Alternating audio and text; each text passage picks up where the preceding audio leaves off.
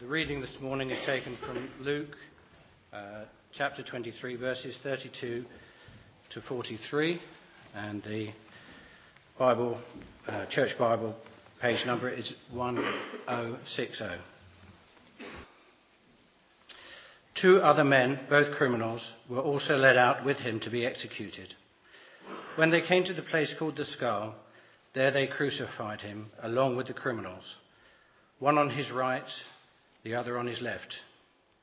Jesus said, "Father, forgive them, for they know not what they are doing." And they divided up his clothes by casting lots.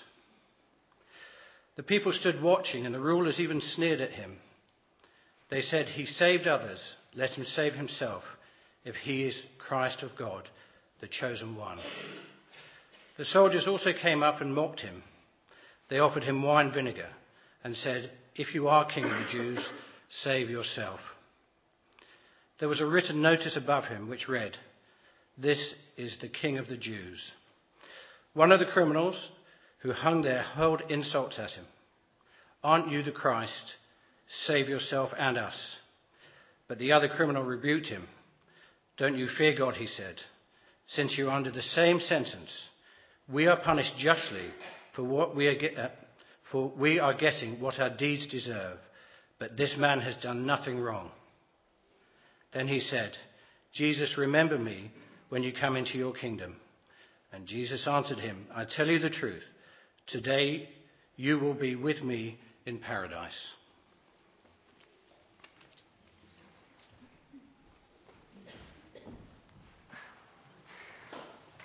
What does paradise mean to you?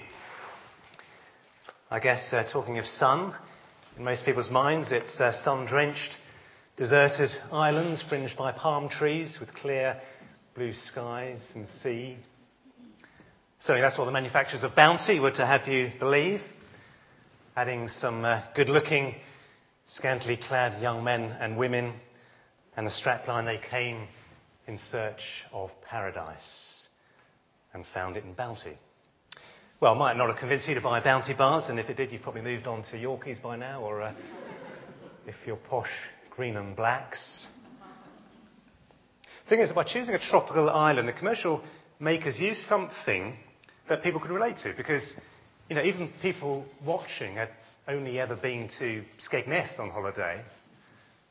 They could still see that was a big improvement on what they'd experienced. Because even the best things in this life don't provide lasting satisfaction. They're an illusion of paradise. And if you've ever seen the film The Beach, which really is a sort of modern-day version of Lord of the Flies, it makes that point quite clearly. There's a group of young people go in search of an island where there's the most perfect beach you can find. But the paradise is an illusion, because fallen human beings living together in a commune as they were there inevitably ends up in tragedy. Well, the passage we're looking at this morning from Luke, Jesus says to one of the criminals hanging there with him, he says, "Today you will be with me in paradise." What does he mean by that exactly? Where do people think they will go after they die? And I'm sure if we're honest, we will all have asked ourselves that question at some point. Maybe when you've experienced the death of others, maybe when you've been confronted by death yourself. One thing that we can all agree on is that one day we will all die. But what happens next? In a poll taken last year, despite the poor church attendance in this country, apparently 53% still believe that there is life after death, and 55% believe in heaven. Of the rest, about 21% think they'll be reincarnated, and I guess the rest think they will simply cease to exist. But an interesting question to have asked those who believe in heaven would have been, do you think you're going there? Because the tragic thing is that most people who do believe in heaven believe that they will be going there, but spend very little of their whole lives on this earth thinking about God and the life to come. As I said earlier, we started a sermon series on the sayings of the cross as we run up to Easter. And last week we looked at those incredible words of an innocent man who had preached about loving your enemies. And when it came to it, he practiced what he preached as he uttered those words, "Father, forgive them, for they do not know what they're doing." That wasn't an absolute pardon that lets everybody off the hook, but it was an offer of forgiveness for all who would take it. And the problem is that most people don't take it, as we will see in this passage this morning. Because the fascinating thing about this passage is that there are various groups of people who are in the presence of God. They're in the presence of the one who will determine where they will end up, and yet they respond to him in very different ways. And their responses are very typical of the responses of people towards Jesus today. Have a look down at the passage. You've got it open on 1060. There are the hostile reactions. The rulers, it says in verse 35, who sneered at him. He's saved others. Let him save himself if he's the Christ of God, the chosen one. There were soldiers who mocked him. Verse 36, if you are the king of the Jews, save yourself. And one of the criminals who hurled insults at him, aren't you the Christ? Save yourself and us. And then there was also the crowd, it says in verse 35, the people who stood watching, who stood on the fence. And what those who mocked, what those who just looked on had in common was they didn't really believe that this man could either save himself or anybody else. In spite of all the miracles they'd seen, the teaching they had heard, despite the fact that no charge could be found against him by either Herod or Pilate, despite the fact that he called on his Father in heaven to forgive them, they still couldn't accept that this was the Son of God.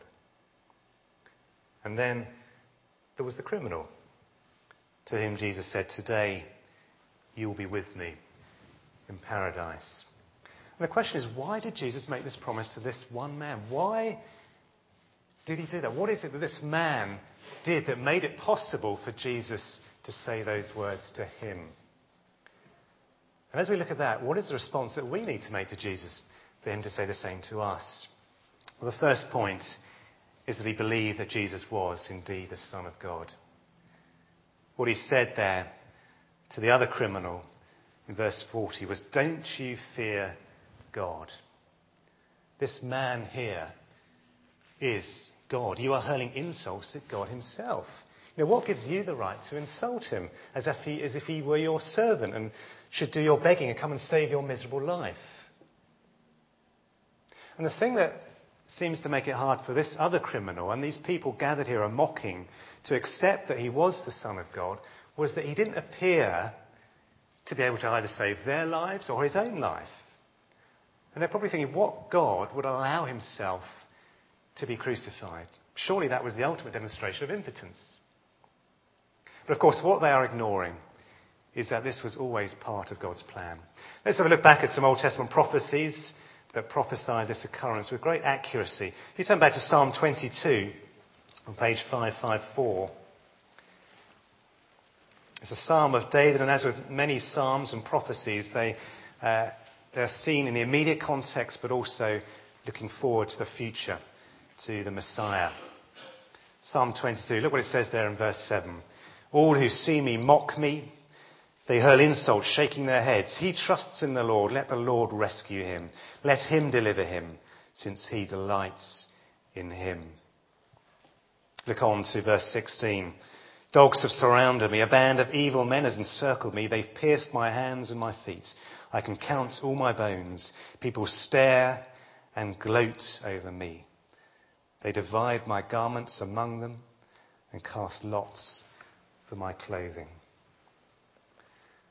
But of course, it's not only the Old Testament prophecies. Jesus himself said that this would happen to him. He said, I am the good shepherd.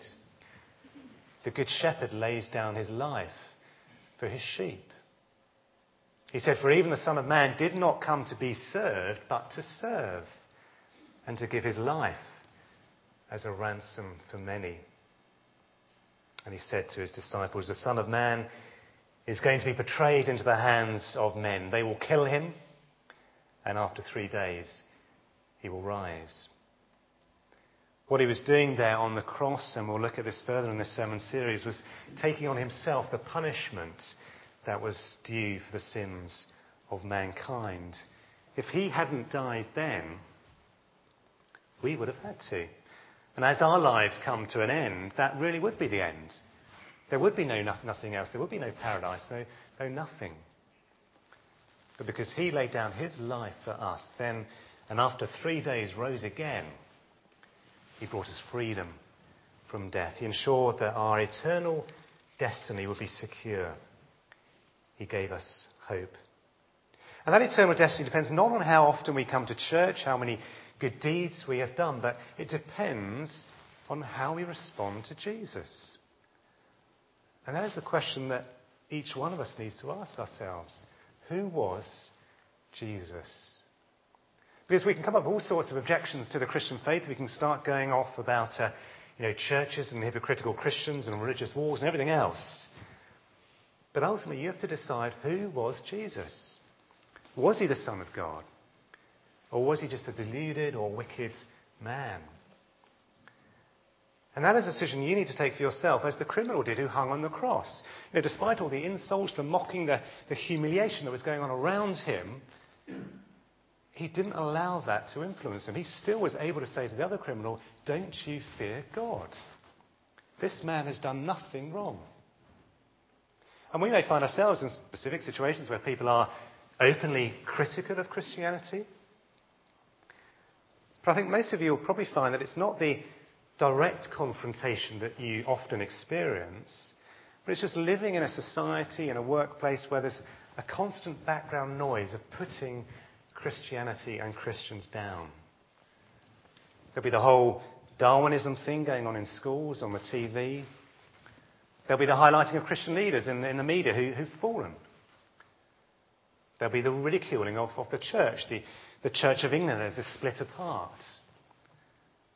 There'll be the sight of churches being sold and turned into nightclubs. There'll be the mocking of Christian moral values. And with all that going on, it requires great strength of character. It requires, ultimately, the Holy Spirit in us to say, "Don't you fear God?" Because I do. And if you are a Christian already and you get into a conversation about Christianity, can I say that don't allow yourself to be trapped into one of these dead-end conversations about denominations or gays or women priests or whatever. Ask your friend, who do you think Jesus was? Because that's the answer he'll have to give himself on the day of judgment. The first thing the criminal did here was to believe that Jesus was the Son of God. And the second thing we see here is that he acknowledged his guilt. As he hangs there next to the Son of God, he sees the innocence of Jesus. He sees his holiness. And he's confronted with his own guilt. Look at verse 41. We are punished justly, for we are getting what our deeds deserve. But this man has done nothing wrong. And that is what happens when you meet Jesus. Unless you have seen your own sin, then you haven't truly met Jesus. To acknowledge when we've done something wrong is, of course, one of the hardest things to do as a human being. Chemical Ali, who earned his nickname following the weapons he used to cause the death of thousands of Iraqi Kurds, was found guilty of genocide and crimes against humanity. He was executed in Iraq last month. Throughout all the court proceedings, he refused to admit that he'd done anything wrong. But of course, it's not just mass murderers who refuse to admit their guilt. We all find it difficult, even in the smallest of things, don't we? Where did this desperation to cling on to our innocence or find an excuse come from? Well, it started back there in the Garden of Eden, when God accused Adam of listening to the woman and eating the fruit. And Adam blamed Eve. And even blamed God for putting her with him. And Eve blamed the serpent. And in some ways, yes, that was an excuse. If Eve had not been there, then maybe Adam wouldn't have been tempted. If the serpent hadn't been there, maybe Eve wouldn't have been tempted. But the fact is they still had a choice. To do right or to do wrong. And when they made the wrong choice, they tried to defend their actions. Now, there could have been a host of reasons why these criminals on the cross had committed the crimes they did. Maybe Somebody had done something awful to them and they decided they had to get their own back. They needed revenge. Maybe they were just desperately poor and resorted to desperate measures to stay alive. Many of you will know the story of Chuck Colson, Nixon's right-hand man in the Watergate scandal. In his book, Born Again, he tells of the moment when he realised his own guilt. He'd been assured by his lawyer that he would get off the charges laid against him if he pleaded innocence. But he was given a talk at a prayer meeting and a breakfast. And at the end of the talk, he writes this. He says, I discovered that when I ask the Spirit of God to speak through me, the pressure leaves, he takes over. And this morning the words came out more boldly than ever before. Toward the end of my 30-minute talk, I thought I owed some explanation for my indictments. That it was important for them to know the truth so they could better accept my testimony. I know in my own heart I explained that I am innocent of many of the charges. The flow of words stopped as my mind took in what I'd said. Many of the charges, but not all. There was an awkward silence. I looked down at the notes before me, but they were no help. I'd hardly glanced at my prepared text during the whole talk. The pause must have been as embarrassing to the audience as it was to me. A hot flush spread over my face. The press is here, I thought to myself. Better recover fast. Innocent of all the charges I stand accused of, I stammered. I continued, but the life was gone from my words. No one else seemed to have noticed my slip. There was nothing about it in the press. But the words, many of the charges, throbbed with the pulse of the jet engines flying me back to Washington. Was it a Freudian slip, or was it God using my voice? Many, but not all the charges, Chuck. My own words had clinched it. My conversion would remain incomplete so long as I was a criminal defendant tangled in the Watergate quagmire. I had to put the past behind me completely, and if it meant going to prison, so be it. What is the guilt that we are expected to confess? After all, we would all have done different things wrong. But ultimately, what we all have in common is doing things our way instead of God's way. And unless we acknowledge that, then we will never be able to be made right with God. If we cling on to the fact that we're not as bad as some people, that comparatively speaking, we're actually quite good, we will never really understand the need for Jesus' death. I'd heard the gospel message many times as a child. I professed faith as a teenager. I was baptised. Went off to university and argued with my friends about the existence of God.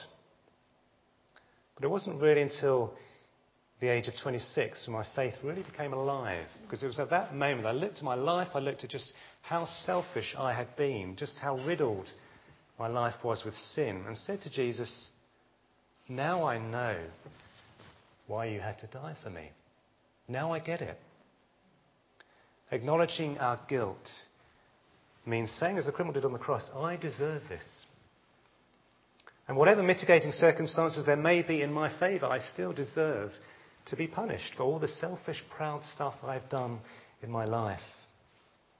The other criminal hung there was not prepared to admit that he deserved his punishment. All he could think about was how he might save his skin. It never entered his mind that he should say sorry and to change. And that is the way most people sadly treat God. They blame him when things go bad. They expect him to get out of difficult situations. But they fail to see where they've gone wrong. And of course, even if we are Christians here already, we may be tempted to do the same, to say to God when times are tough, I don't deserve this, God. The criminal, having acknowledged his guilt and the punishment that he deserved, went on to ask Jesus to save him. Verse 42, look down there. His request is, Jesus, remember me when you come into your kingdom. His whole perspective now has changed. He now has an eternal perspective. He knows he's going to die. He knows he deserves to die. But what next? He knows that he needs to deal with the consequences of his sin in this life. And that Jesus is the only one who can help him. He knows that he's a king. He knows that he will reign over a kingdom, and he wants to be part of that kingdom. And so these words, these very few words that he says to him, might not include all the words that we suggest people say when they come to faith. But in that remember me is a plea for mercy. He's confessed his guilt, and now he's saying, forgive me, Lord. If you are someone here who is already a believer, you will know that you owe your faith to God's grace at work within you. You know, you will probably have read Ephesians, you've probably read Romans, you've seen it, it's quite clear. But here is a vivid example that we owe that all to God's grace. Because look at this criminal. He's somebody who's nailed to a cross. He cannot physically move. He's about to die. He can't pay back what Jesus is about to do for him. And yet, he has done all that he needs to do. He has confessed his sin. He's repented. And he's trusted in Christ for his forgiveness. I'm sure had he not been in that position, he would have gone out and used his money, his time and his gifts to serve the Lord in whatever way he could. But this example reminds us that it's not that Christian service that earns our right to salvation. It's simply a response, that is, to what Jesus has already done for us. When it comes to it, even on their deathbeds, people can acknowledge their guilt and ask for forgiveness. Well, we've looked at what it was that made Jesus able to say to this penitent criminal, today you'll be with me in paradise. He believed that Jesus was the Son of God. He acknowledged his guilt. And he asked Jesus to save him. But the final question is, why would we want to follow that example? And there's much we could say about what it means to experience freedom from guilt, the joy of knowing God's love, being part of his family. The answer the criminal receives is quite simple though. It says, today you'll be with me in paradise. What is this paradise? Well, we get an idea of it if you turn to 2 Corinthians chapter 12, verse 3.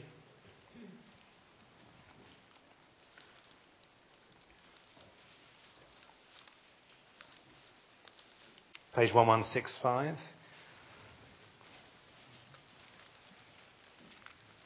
2 Corinthians 12, verse 2, starting verse 2. This is Paul speaking. He says, I know a man in Christ who 14 years ago was caught up to the third heaven. Whether it was in the body or out of the body, I do not know. God knows. And I know that this man, whether in the body or apart from the body, I do not know, but God knows, was caught up to paradise. He heard inexpressible things, things that man is not permitted to tell. Paradise is heaven, where there are things prepared by God for those who love him, things that are indescribable.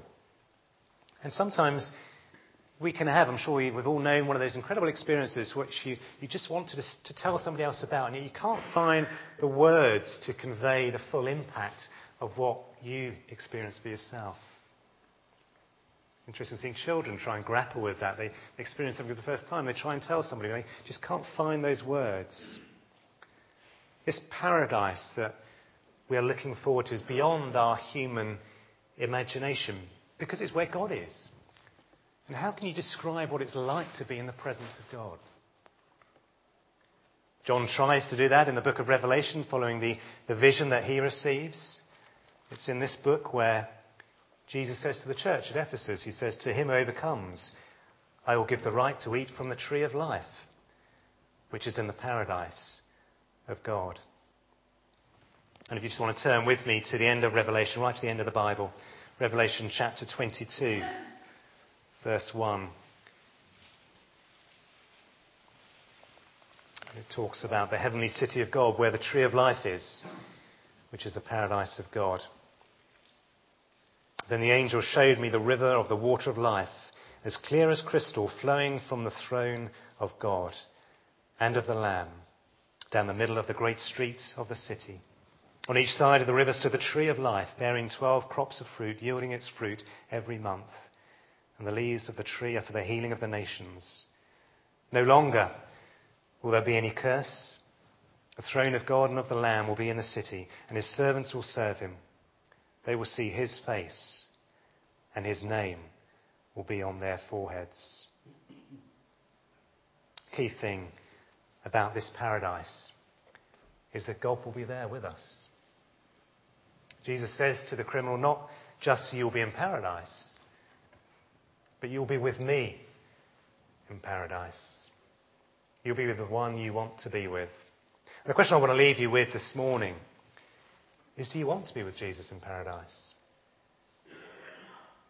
If you do, then all you need to do is accept that he is God, to acknowledge your sin, to trust that he's the one who can save you from the eternal consequences of that sin.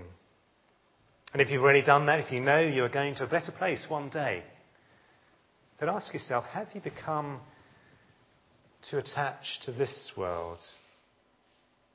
Are you living your life as though this is all there is?